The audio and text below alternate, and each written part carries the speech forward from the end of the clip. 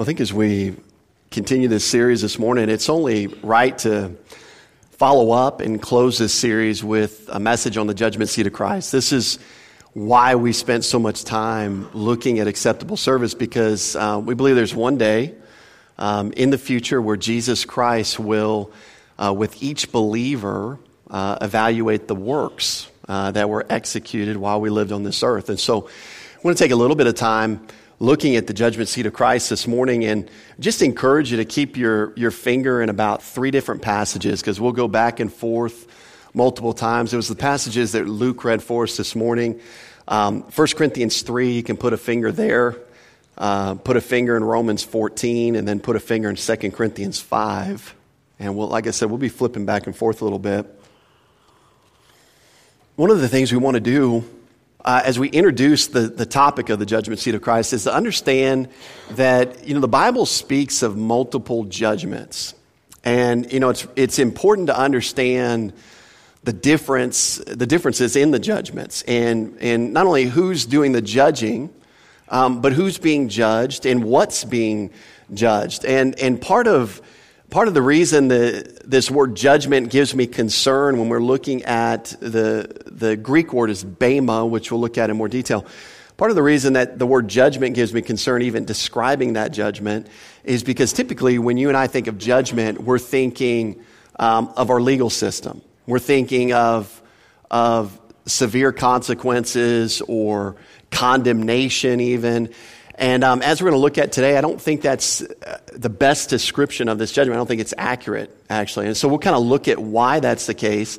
But one of the things we've got to make sure we understand is that, especially between 2 judgments, this is different than the Great White Throne Judgment. We've got to keep that distinction in mind. The Great White Throne Judgment is going to happen after the end of the millennial kingdom, and that's only going to involve unbelievers, those throughout the history of the world who have never put their faith in Jesus Christ. That's what that judgment is for. And there's only one verdict that's going to come out of that Great White Throne Judgment. It's guilty, and the consequence is being cast in the lake of fire. And you can read about that in Revelation 20, starting in verse 11. This judgment seat of Christ is something different. And so we want to look at this today and kind of analyze this in more detail. And before we do, I think it would be wise to look at the definition of rewards biblically, because there are rewards that are promised to believers, and rewards are earned. Salvation is a free gift, but rewards are something that are actually earned. But how are they earned? Well, they're earned by utilizing the gifts, spiritual gifts that we've talked about, the resources that God has provided for us in the Christian life, the Spirit of God, His method of freeing us from sin's dominion. All of those are our resources that we have. And we want to use these in the right way, at the right time, with the right internal motivations and dependence. And when that happens, the good works that we perform will be evaluated as acceptable. And that's the whole reason we're doing this series, is to, when we stand before this judgment of Jesus Christ and we've got our good works piled up, that more of them will survive the evaluation than less of them. That's the goal. That's the ultimate goal. And so when we talk about rewards, understand that they're earned, but it's not because you're just out cranking out activity. It's because you're doing activity, you're walking in the good works that God has called you to walk in, depending on the resources that God's provided. So it's everything we've been looking at the last 8 weeks will be concluded at that evaluation, if you will. And so let's look at a couple of historical backgrounds. I'd mentioned to you, these are the 3 passages that we're going to look at. And, this is one of those teachings in scriptures where there's not as much detail as you'd like to have. Let's put it that way. There's some detail that's given, but it wasn't like Paul devoted a chapter and said, let me explain to you in detail how this day is going to look, how it's going to work, and he just starts going step by step. But these are the passages that seem to describe what we're looking to understand, which is who's being judged, what's being judged, why are they being judged, etc. And that's what we're going to look at today. So again, have your fingers in these verses as we go on. But this word translated judgment seat in our passages that we'll look at is one Greek word. You'll hear it referred to as bema or bema. Bema is actually the proper pronunciation, but who cares, right? It's all Greek anyway. So it's Bema or Bema, either one of those will work. And I many times go back and forth, but the proper pronunciation is Bema. And the word itself simply means to go up or ascend. Okay, nothing magical in the meaning. It just means an elevated platform. And so it was reached by steps. This is an example of a bema in the city of Athens. Okay, it's in ruins, but you can see that there's some steps here up to a platform, and that's a bema. Okay, so it's an elevated platform.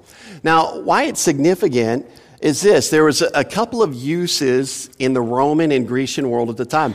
One of the things that we see even played out in Scripture, in fact, the largest use of this word in Scripture is this meaning that we're looking at right here. It was known primarily as a seat from which a judge passed a sentence in a legal case. Okay, in fact, weeks ago on Easter, we looked at the sermon that Paul gave on Mars Hill or on the Areopagus. Well, that was a form of a bema in the city of Athens where they would judge legal cases. But we see this word used with Pilate, Matthew 27:19 and John 19:13, and this is how it's used there. And speaking of Pilate, while he was sitting on the judgment seat on the bema, his wife sent to him saying, "Have nothing to do with that just man, for I've suffered many things today in a dream because of him." And so Pilate was sitting on an elevated platform getting ready to pass sentence in Jesus' legal case. And that's how that word is used largely in the Roman world. That was a pretty common definition of the word. John 19:13, when Pilate therefore heard that saying, he brought Jesus out and sat down in the judgment seat, there's our word bema, in a place that is called the pavement, but in Hebrew, Gabbatha. And so just wanted to give you a couple of examples of how this was used in the Roman world as a elevated seat where somebody made a decision on a legal case. Now, what's unique to us, and I believe to our topic of the judgment seat or the bema of Christ, is a secondary meaning that was also used in the Grecian world. And that is, it was a seat upon which the appointed judges sat as they observed athletic contests and awarded prizes to the winning contestants. Okay, so you've got one use in the Roman world where it was a legal sentence. You've got a secondary use in the Grecian world where it was actually the judges who observed athletic contests and then passed judgment or made sure people followed the rules and then awarded prizes to the victors. And so what's interesting about this meaning, I believe, is that when you look at the way Paul uses it, in fact, your fingers are in three places right now, if you're holding your place. Two of those places is in the book of Corinth. You've got one in 1 Corinthians, you've got one in 2 Corinthians. And I think it's significant that Paul uses this illustration to explain how this is going to work at the judgment seat of Christ. And so let's look at some of these interesting connections, if you will. What we've got to understand is that during Paul's day, there were four great Pan-Hellenic, if you don't like that word, it's too long, Greek, athletic games in Paul's day. There were four of them. In fact, one of them, it's been going on since Paul's day. The Olympics happens every 4 years. It happened every 4 years, all the way back into, I think, 700 BC sometime. It's been going on. I might be wrong on that. Don't quote me. But this was one of those games. What's interesting about it is there was another set of games, athletic games. One of these four happened every 2 years in Corinth. It was called the Isthmian Games. Okay, and so there was this athletic games that happened in Corinth every 2 years where judges would elevate on a bema and then judge or evaluate the athletic contest as they went on. And so that's, I think, very important to understand because Paul was probably present. We find out in the book of Acts that his stay in Corinth was 18 months.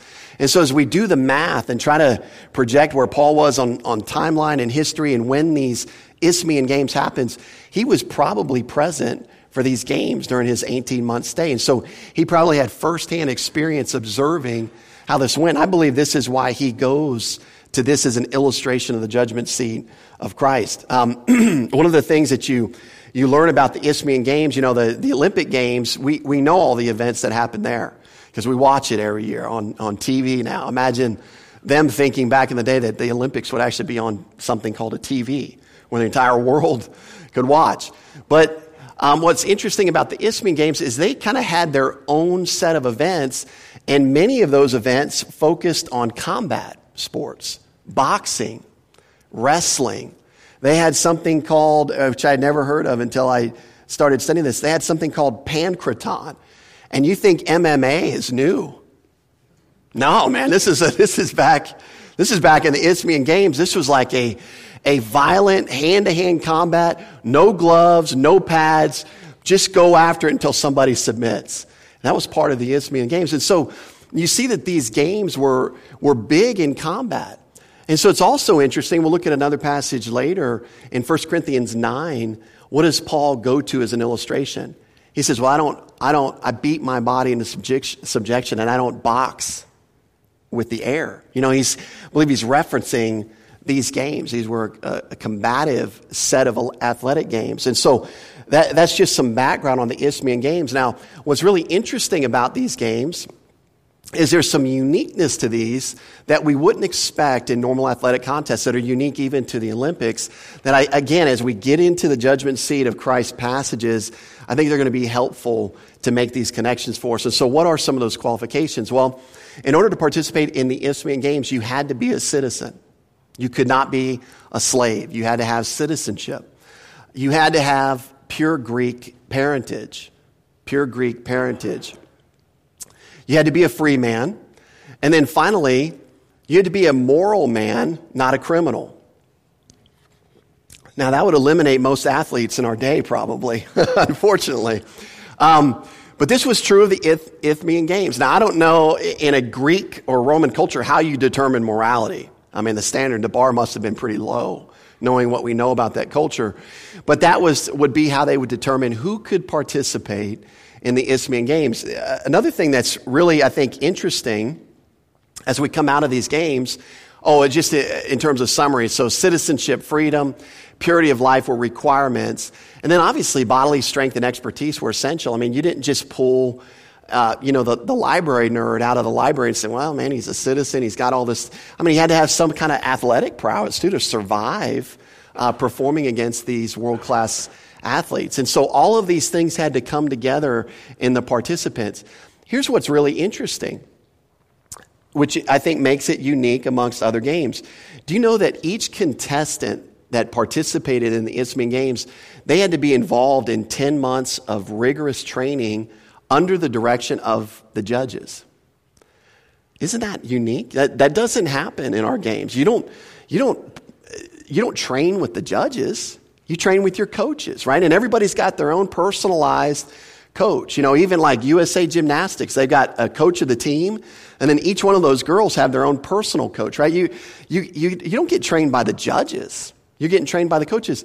Well, in the Isthmian Games, they would have 10 months of rigorous training that the judges put them through. And part of that training involved, obviously, physical and athletic training. Some of it involved dietary training. They would put them on a special diet so their bodies would perform at peak levels. They would give them a solid understanding of the rules. If you leave this lane, you're going to be disqualified. If you throw this type of punch when your opponent calls for a timeout, you're going to be disqualified. So they had to get up to date on the rules, and so they would verse them and teach them about the rules. And then they would provide the equipment needed to perform at a high level and succeed. And so this was all part of the judges' roles in the Isthmian Games. They were part trainer, and then they would convert to be a judge. And then what we know from the Isthmian Games is that the winning athlete had to appear before the raised seat, this bema, of the umpire in order to receive the victor's wreath. And one of the things they looked for is not only who won the contest, but did they perform according to the rules, or did they break the rules? That was the deal. Did they break the set of requirements set before them in winning this match or in winning this race? And so they had to appear before this raised seat to get it. And once they got to the raised seat, they received a victor's wreath, a crown, if you will. But it wasn't a crown that had worth. You know, I've heard of Olympians who take their gold medal and years later when they fall in hard times, they just hawk it off on the internet or go sell it to a pawn shop because the medal itself is pure gold. It's got value, or silver, or so on. the wreaths they gave here had no intrinsic worth. In fact, they were just made out of leaves. Pine leaves, I think, is what they're made out of. And so, although the wreath didn't have intrinsic worth, the fact that a wreath was placed on their head, people appreciated the worth of the person who earned it, who succeeded, who won the contest, if you will. And so the wreath was, as Paul will say later in 1 Corinthians 9, it's a perishable crown.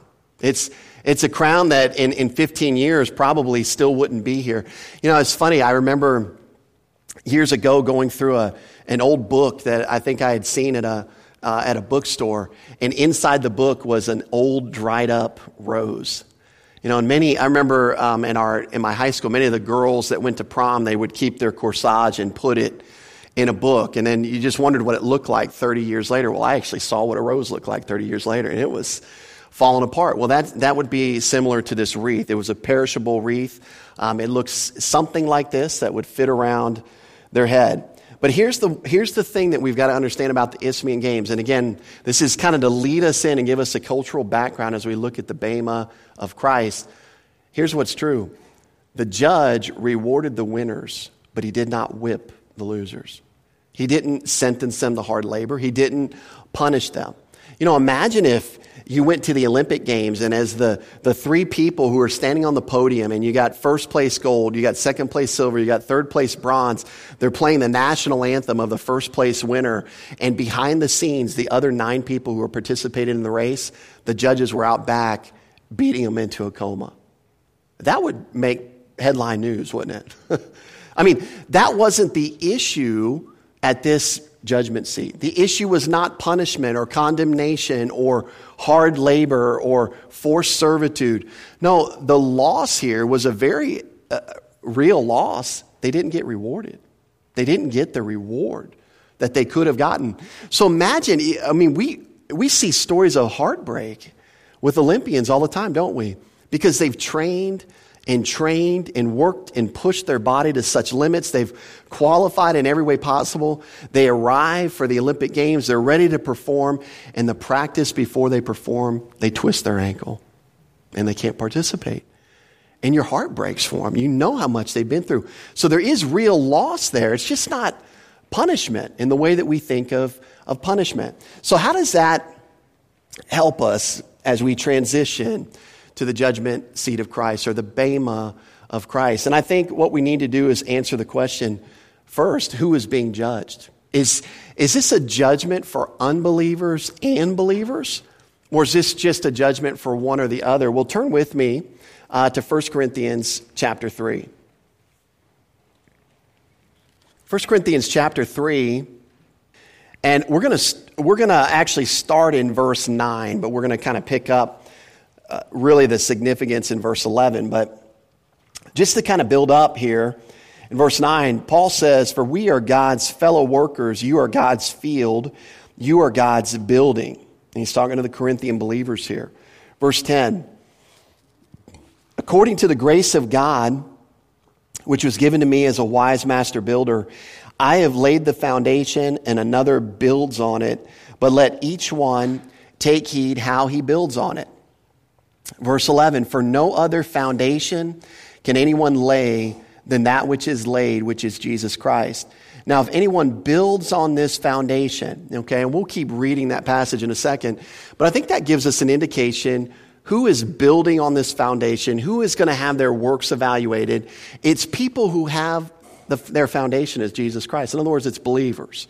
And so we're going to see that from some other passages too, but it's clear that we're not talking about unbelievers when we talk about the Bema of Jesus Christ. We just read 1 Corinthians 3, 11 through 12. They're building on this foundation, this one foundation of Jesus Christ. In other words, they're saved.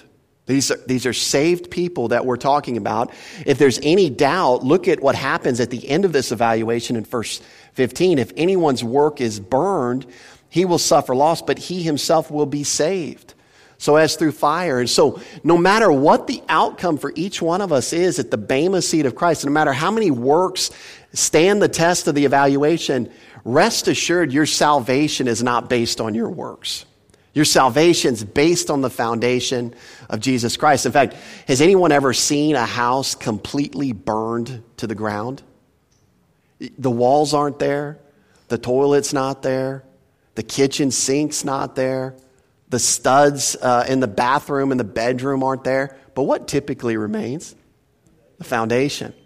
And so that's going to be the case even at the Bema. And so there's some encouragement there, but understand that these works are going to be evaluated. Now, I want you to also notice, we're going to go to the other passages now. Go with me to Romans 14. Romans 14:10 and 2 Corinthians 5:10. And again, we're just trying to establish the case that the Bema of Christ is for believers. It's for believers.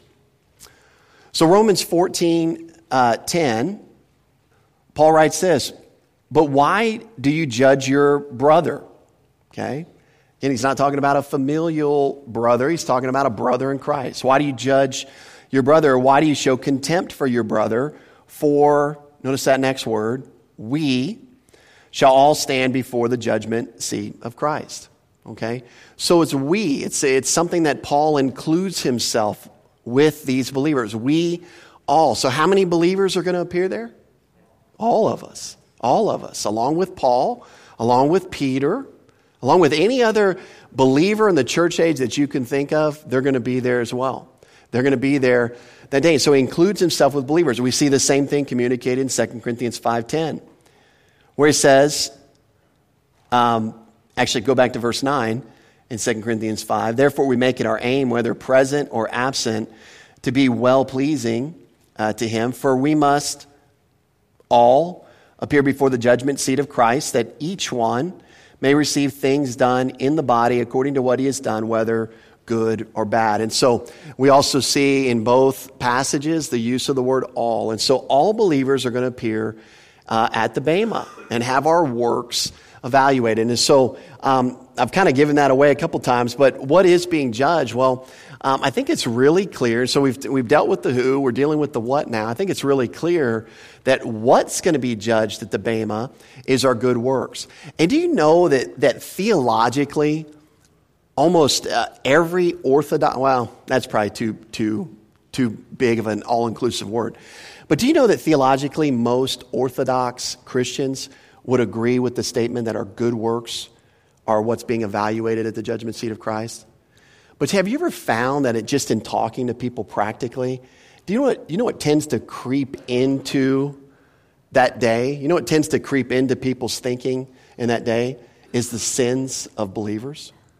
As if there's going to be some condemnation or judgment or evaluation of sin that we've committed in our life. And so I want to just encourage you as we look through these passages, see how focused Paul is on explaining what's going to be evaluated there. It's not our sin. And the reason we know that is because our sin has already been judged. When did that happen? Well, that happened 2,000 years ago when a man named Jesus Christ climbed the hill of Golgotha and died for your sins for you. See, he's already paid the penalty for your sins. And if Jesus Christ said it's finished, I've paid it all, what penalty would remain to pay for you? What would be left for you to pay? And so we want to just carefully look at the scriptures here as it relates to what is being judged. And I think what we're going to see is it's pretty clear that the believer's works are being judged. What I want to do is I've kind of got those out of order. I want to look at 2 Corinthians 5:10 first. So keep your finger there, or put your finger there, and then put your other finger in 1 Corinthians 3, because we'll kind of go back there in a second. But 2 Corinthians 5:10, again, just looking for what's going to be judged for the believer. What's going to be evaluated at the Bema. 2 Corinthians 5:10, for we must all appear before the judgment seat of Christ, that each one may receive things done in the body according to what he has done, whether good or bad. Okay? So it's clearly things done in the body. It's It's works, it's actions. That's what we're looking at. We'll come back and deal with the good and bad comments in a second. But just understand that that's what's going to be evaluated. What is done in the body? What are we doing? And then jump back with me to 1 Corinthians chapter 3, and let's look at it there as well. 1 Corinthians 3:11, again, he says, "For no other foundation can anyone lay than that which is laid, which is Jesus Christ. Now, if anyone builds on this foundation with gold, silver, precious stones, wood, hay, and straw," notice this next comment, "each one's work will become clear. For the day will declare it, because it will be revealed by fire, and the fire will test each one's work of what sort it is." So what's being evaluated there? I mean, he repeats it twice. Each one's work. Each one's work, their activity. And this is what we build on the foundation of Jesus Christ. Verse 14, "If anyone's work which he has built on it endures, he will receive a reward. If anyone's work is burned, he will suffer loss. But he himself will be saved, yet so as through fire." And so you see that word work repeated 3 or 4 times in that passage. It's clear that that's what's going to be evaluated. Now, here's what's interesting about 1 Corinthians 3 is simply this. These are all good works, at least in the believer's mind. This is something that you see in verse 12, that believers are strategically building on the foundation of Jesus Christ. And so for the believer, when they show up, the day of the Bema, they're going to have a stack of good works, or however that's going to look, and they're going to say, those are all good works. It's not, you're not stacking your sinful actions on the foundation of Jesus Christ to be evaluated. That's an easy evaluation. They're worthless. They're no good. Sin is always worthless and no good. And there's also no penalty or need to evaluate that, because sin's already been condemned in the work of Christ. So we've got a stack of good works that you and I are building on the foundation of Jesus Christ. We think that they're all good, but what ends up happening? They're evaluated. Well, who's doing the evaluation? We're not doing the evaluation. Jesus Christ is evaluating. And he's evaluating what? Well, we see from the passage, he's evaluating the quality of the works, the material. You might say the source of these good works. I mean, they all look good to us, but are they all going to be acceptable? See, that's the whole reason we're doing this series. That's the whole reason, because if we think that our Christian life is just about stacking and piling up good works without any concern to source, without any concern of depending upon the Lord, without any concern about trusting in his resources, that's all our stack is going to be. And the second he takes an evaluation tool to it, it's not going to stand the test. That's a problem. And so we don't want to show up on that day with that mindset, not aware that that's what's going to happen. And so while salvation is a free gift, rewards are given on the basis of one's faithfulness in the Christian life. And what do I mean by faithfulness? Again, it's not just doing things.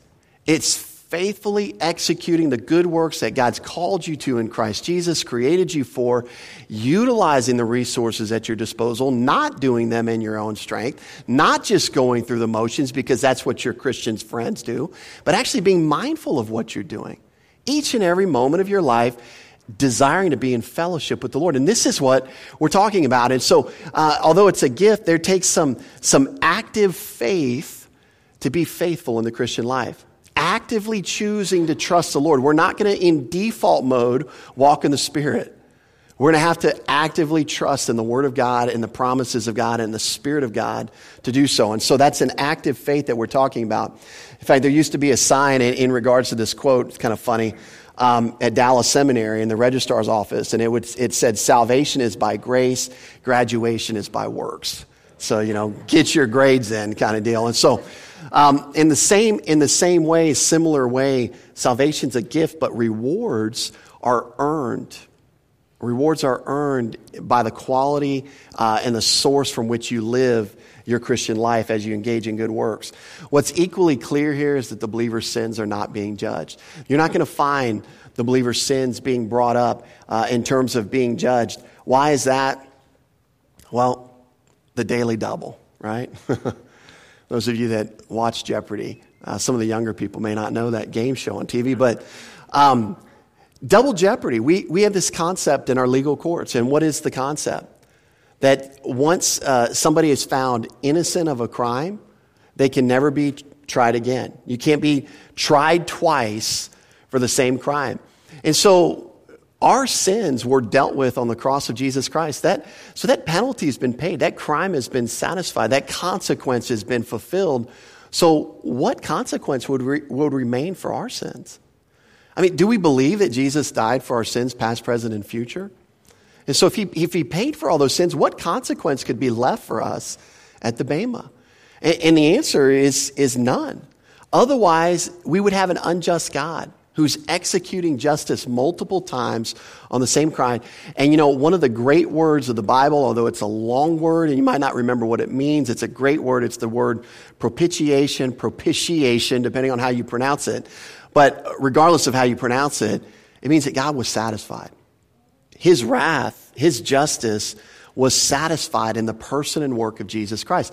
This is why we appear before the Bema. We're not fearing whether or not he's going to cast us into hell. That's not even a possible outcome at the Bema seat of Christ. In fact, he goes on to encourage us in 1 Corinthians 3:15 that even if your work is burned, you're going to suffer loss, but you yourself will be saved. You yourself will be saved. There's that encouragement there. This has nothing to do with your salvation. And in contrast, the great white throne judgment, nobody's going to come out of that judgment saved because that's for unbelievers. And they also are going to be judged on the basis of their works. But we know from other passages, Isaiah 64:6 being one of them, that if you're an unbeliever, that all of your good works are like filthy rags. They're not going to get you anywhere in terms of righteousness with God. And so an unbeliever will not have the righteousness needed to get to heaven. I don't care if they mound up to the heavens stacks of good works. They're not going to be acceptable to God. And that's a different judgment. That's the great white throne judgment. So when we talk about the Bema here, sin is not even in the picture. Now, sin might enter the picture in one sense. And how is that?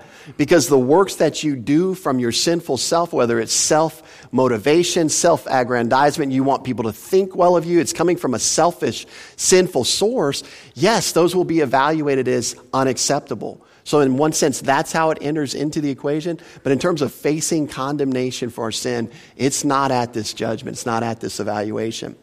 So we've looked at who, we've looked at what.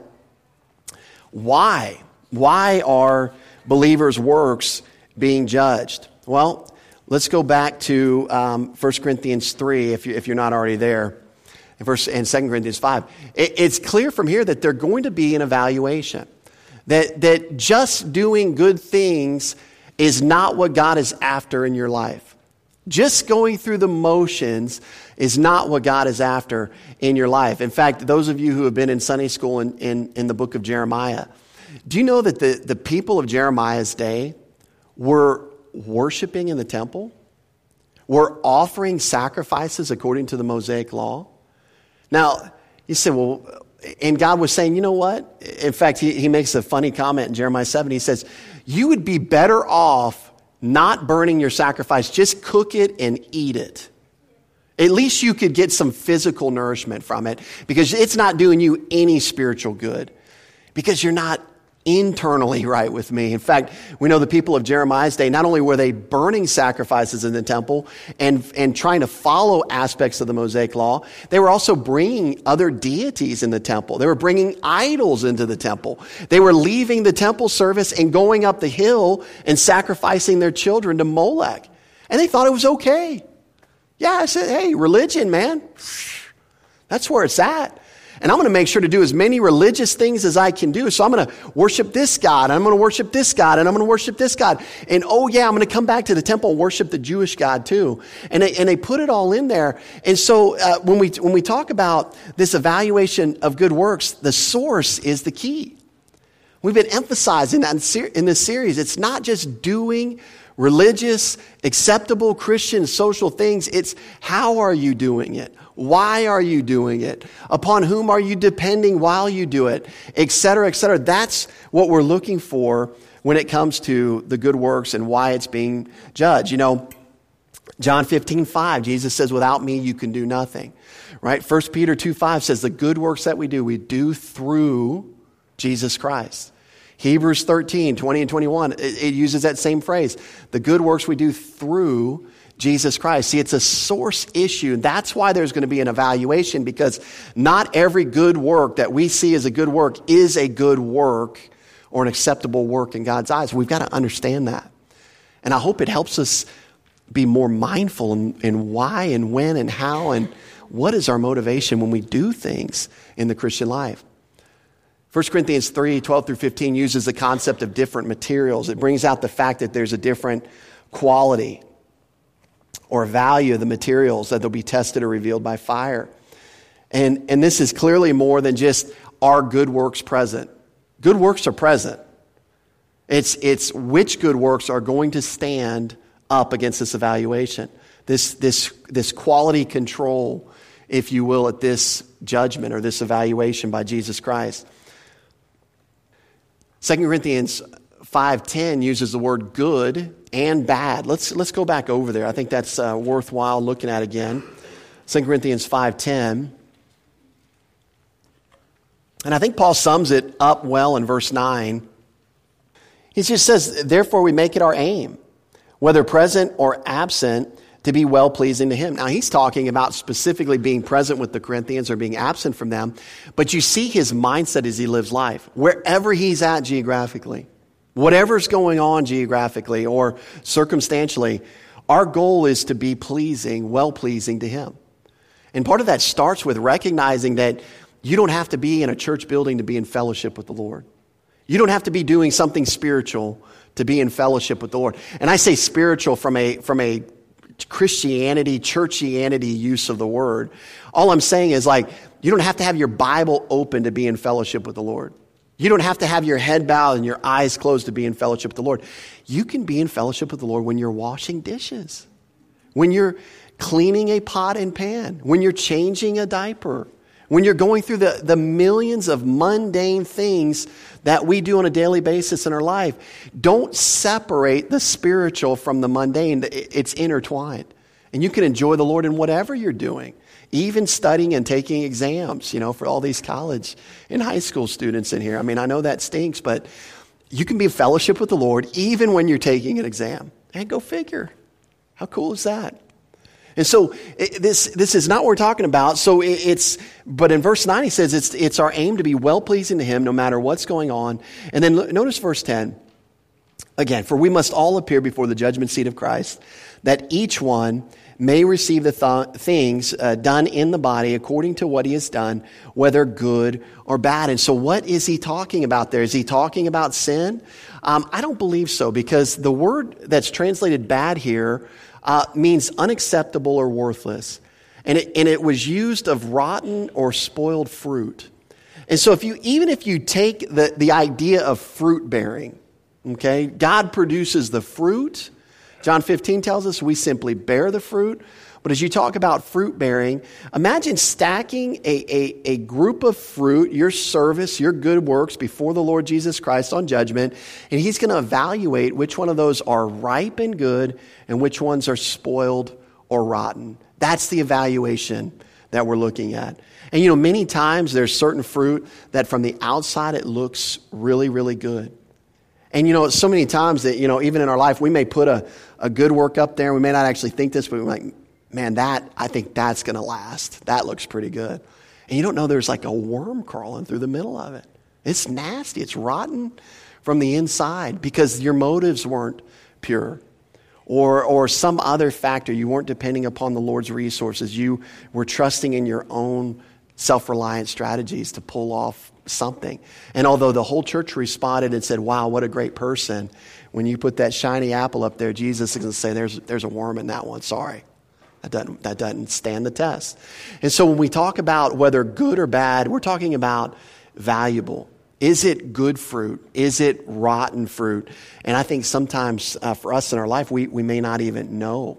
I think our aim is to be well-pleasing, but that day will reveal what was done that was lasting and for his glory. So how does this work? Well, we've looked at a couple of things. Ephesians 2:10, God desires for us to walk in the good works he's prepared for us to walk in. We've looked at that verse a number of times over the last few weeks.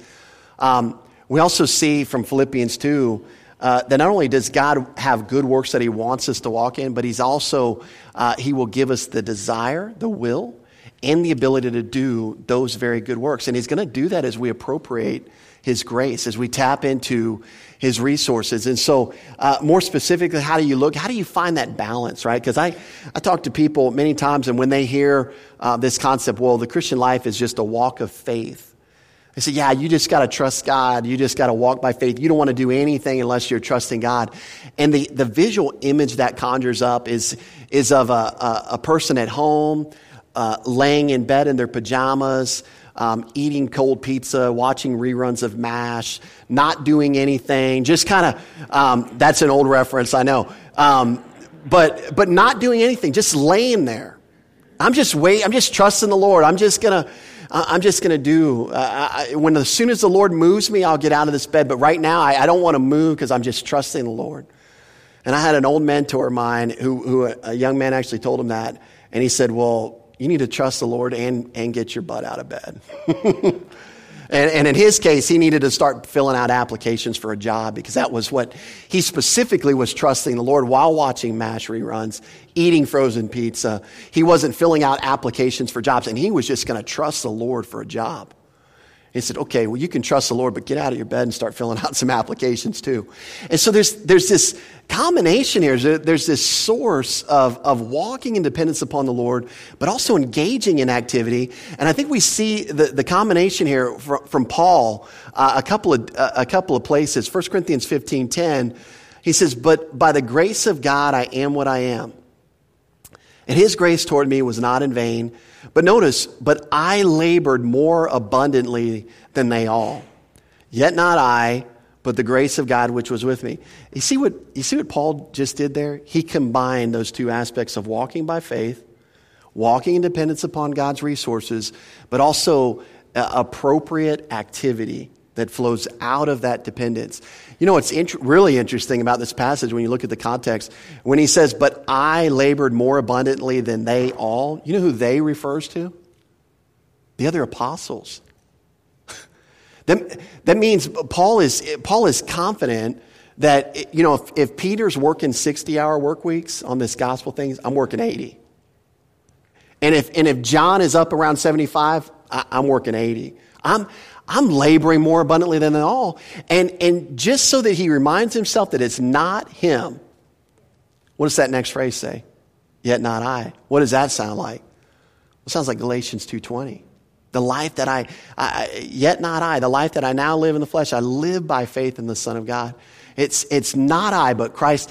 And Paul had this understanding, this energy where, and we see this next one he uses in Colossians. He says, to this end I labor, striving. And if you just stop there, that is the vision of much of Christianity. I'm laboring, I'm striving. I think the word labor or striving, one of those comes from the Greek word agonizomai. It's where we get our word agonize, agony. I mean, that is working yourself to the bone. That's what we're talking about here. But notice his understanding. I do labor, I'm striving, but how do I strive? How do I labor to the bone? According to his working, which works in me mightily. Do you know that a man or woman who's fully relying upon God is probably going to be a busy person? But they're not going to be doing it in their own strength. In fact, as they sit down to rest from the end of the day, where many of us just say, you know what, and I'm guilty of this too. It's been a long day. It's been a long week. You know, I've done my ministry for the week, and I just shut my cell phone off. I just shut the blinds. I get in my chair. I'm not doing anything for the Lord. I don't care if he pulled up a seat next to me in full blazing order. And some of us will say, well, if he did that, I probably would. But you know what I'm talking about. There are days where you've self-determined, I'm shutting it down for the day, and I don't care what anybody says. I'm not taking that phone call. I'm not reaching out to that neighbor. I'm not doing this thing. I'm not doing that thing. I'll never, ever do. And I already said, you know, when you say never, ever, that's not a good thing to say. But we have this mindset. And you know, I believe that what the secret that Paul learned was, as God leads, I'm moving. I'm moving, Jack. And I am. And I don't care how tired I am. And I don't care how worked to the bone I am. Because you know what? The same God that's calling me out to this ministry is the same God that can give me rest. The same God who's calling me out to this ministry is the same God who can give me resources to fulfill this ministry. Now, don't take me wrong. I believe that there are times where God calls us to a time of rest, where maybe that's not a lot of active service. So don't misunderstand me that if you're inactive right now for whatever stage of life that God really wants to activate you. You know, sometimes even Jesus took time aside, didn't he? I mean, we see that in the Gospels to recharge. But there was also times that Jesus, in response to his Father, worked himself to the bone for others. There were times where Jesus just wanted to get away quietly with his disciples and invest in their lives and hear about the ministry they had just engaged in. And it was so busy, they couldn't even get a bite to eat. He couldn't even hear their stories. He couldn't even encourage them. And so they got in a boat and they ran across the lake to an area that was uninhabited. And by the time they get there, crowds of people were waiting for him, to the tune of 5,000 to 15,000 people, depending on how you count it. 5,000 men, maybe some women and children. And what did Jesus do? Hey, get away. I'm trying to get with my disciples. I mean, you guys are bugging me. Get out of here. No, he says, man, they're going to need something to eat. He began to teach them. And then he provided for their physical needs. And so we see that Paul understood this balance. Now, when we look at the negative side of this judgment, because I believe there is a negative side to the Bema, let's not ignore that. In fact, we see that talked about in 1 Corinthians, we saw it in 2 Corinthians 5, but if your finger's still in 1 Corinthians 3, you'll see in verse 15, he says this phrase, if anyone's work is burned, he will suffer loss. And so there's a negative side to this judgment. I think part of the temporal loss that we find in our Christian life, and this is for any Christian who wants to live carnally. You know, I think that's a good study in and of itself. If you can't lose your salvation, what can you lose? I think that'd be an interesting study. Well, here's a list. You can lose fellowship with the Lord. And some people look at that and say, big deal. That's not a judgment. Who cares? Trust me, when you're out of fellowship with the Lord, ain't nobody going to be happy. Least of all yourself. Ain't nothing going to go wrong. There's no rest when you're out of fellowship with the Lord. Divine discipline can be enacted as you live and walk carnally. Loss of power production. Loss of opportunities. Part of the loss of opportunities is because you're so self-focused. I'm so self-focused that we're not aware of the opportunities that God has before us, that He's set before us. And so we miss out on opportunities. We lose desire and motivation for service. You know, if you've ever served and then just been upset with how people receive the service, never thanked you enough, didn't pat you on the back enough, didn't pat your head enough, you said, you know what, forget it, I'm not doing that anymore. That's a self-serving motive. We need to go back to having an audience of one. But that happens a lot of time when we're looking for self-promotion from somebody else. And so we lose desire and motivation, broken relationships, death, loss of physical health. All of these things can be temporal loss. What about eternal loss? Well, 1 Corinthians 3:15 uses this phrase, suffering loss. And what we see here is, because it's in the passive voice, it just means to experience forfeiture. In other words, you don't throw it away, but it's taken from you. It's like taking a good work off of this table and removing it from the scales. It's no longer going to benefit you. You forfeit an opportunity. As we go back to the Isthmian Games, you had one person who received their reward. What happened to the other people that participated in the event? Well, they didn't get whipped. They didn't get beat. They didn't get sentenced to servitude. They didn't become a slave for life. Their loss was simply they forfeited. They did not get a reward. They didn't receive the crown. And so that's what we look at there. We'll go to 2 Corinthians, I think, next. Yeah, 2 Corinthians 5 and 10, good and bad. Again, we looked at that. The good they receive back are rewards. The bad that they receive back is going to be no rewards. Again, clearly, as we've talked about before, unworthy and sinful deeds merit no reward. So that's not even what we're dealing with there. We're talking about good works and their evaluation of acceptableness. So what they receive back for the type of good deeds judged worthless and acceptable is no recompense at all. They're just not going to receive anything back. Another very popular passage, and we'll move quickly, is 1 Corinthians 9, 24 and 27. And many people will go to this passage. This comes up in Africa a lot as a passage where people think it teaches you can lose your salvation. But I believe it's talking again about rewards here. Verse 24 in 1 Corinthians 9, he says, "Do you not know that those who run in a race all run, but one receives the prize?" What do you think Paul is alluding to here to the church of Corinth? Well, I think he's alluding to the Isthmian Games. This is an athletic metaphor that he's using here. And he says only one receives the prize. Run in such a way. Notice there's a quality. This isn't the YMCA. You just run a race and everyone gets a prize, right? There's a quality of running here that he's talking about. And so he says, run in such a way that you may obtain it. And everyone who competes for the prize is temperate in all things. Now, why do they do that? Why do they cause themselves to be temperate, or why do they behave in that way? They do it to obtain a crown. But Paul points out it's perishable crown. They're getting a crown of leaves. That's what they're doing all of this for. That's what they're training for. But we for an imperishable crown. Verse 26, "Therefore I run thus, not with uncertainty. Thus I fight, not as one who beats the air." Remember the Isthmian Games were the combat. So I think he's bringing that out here in this illustration. So, and what is he talking about? He's talking about living the Christian life. He runs thus, not with uncertainty. Thus I fight, not as one who beats the air. In other words, just going through the motions, just swinging, raining haymakers on people. Verse 27, "But I discipline my body. I bring it into subjection, lest when I have preached to others, I myself should become disqualified." And the word disqualified means not passing the test or worthless. Now notice, he doesn't say, lest when I sin, I myself become disqualified. Lest when I preach. I mean, would you normally view preaching as a good work or a sinful work? I mean, you normally view that as a good work, especially coming out of the mouth of the Apostle Paul. So he's talking about being disqualified when he does a good work.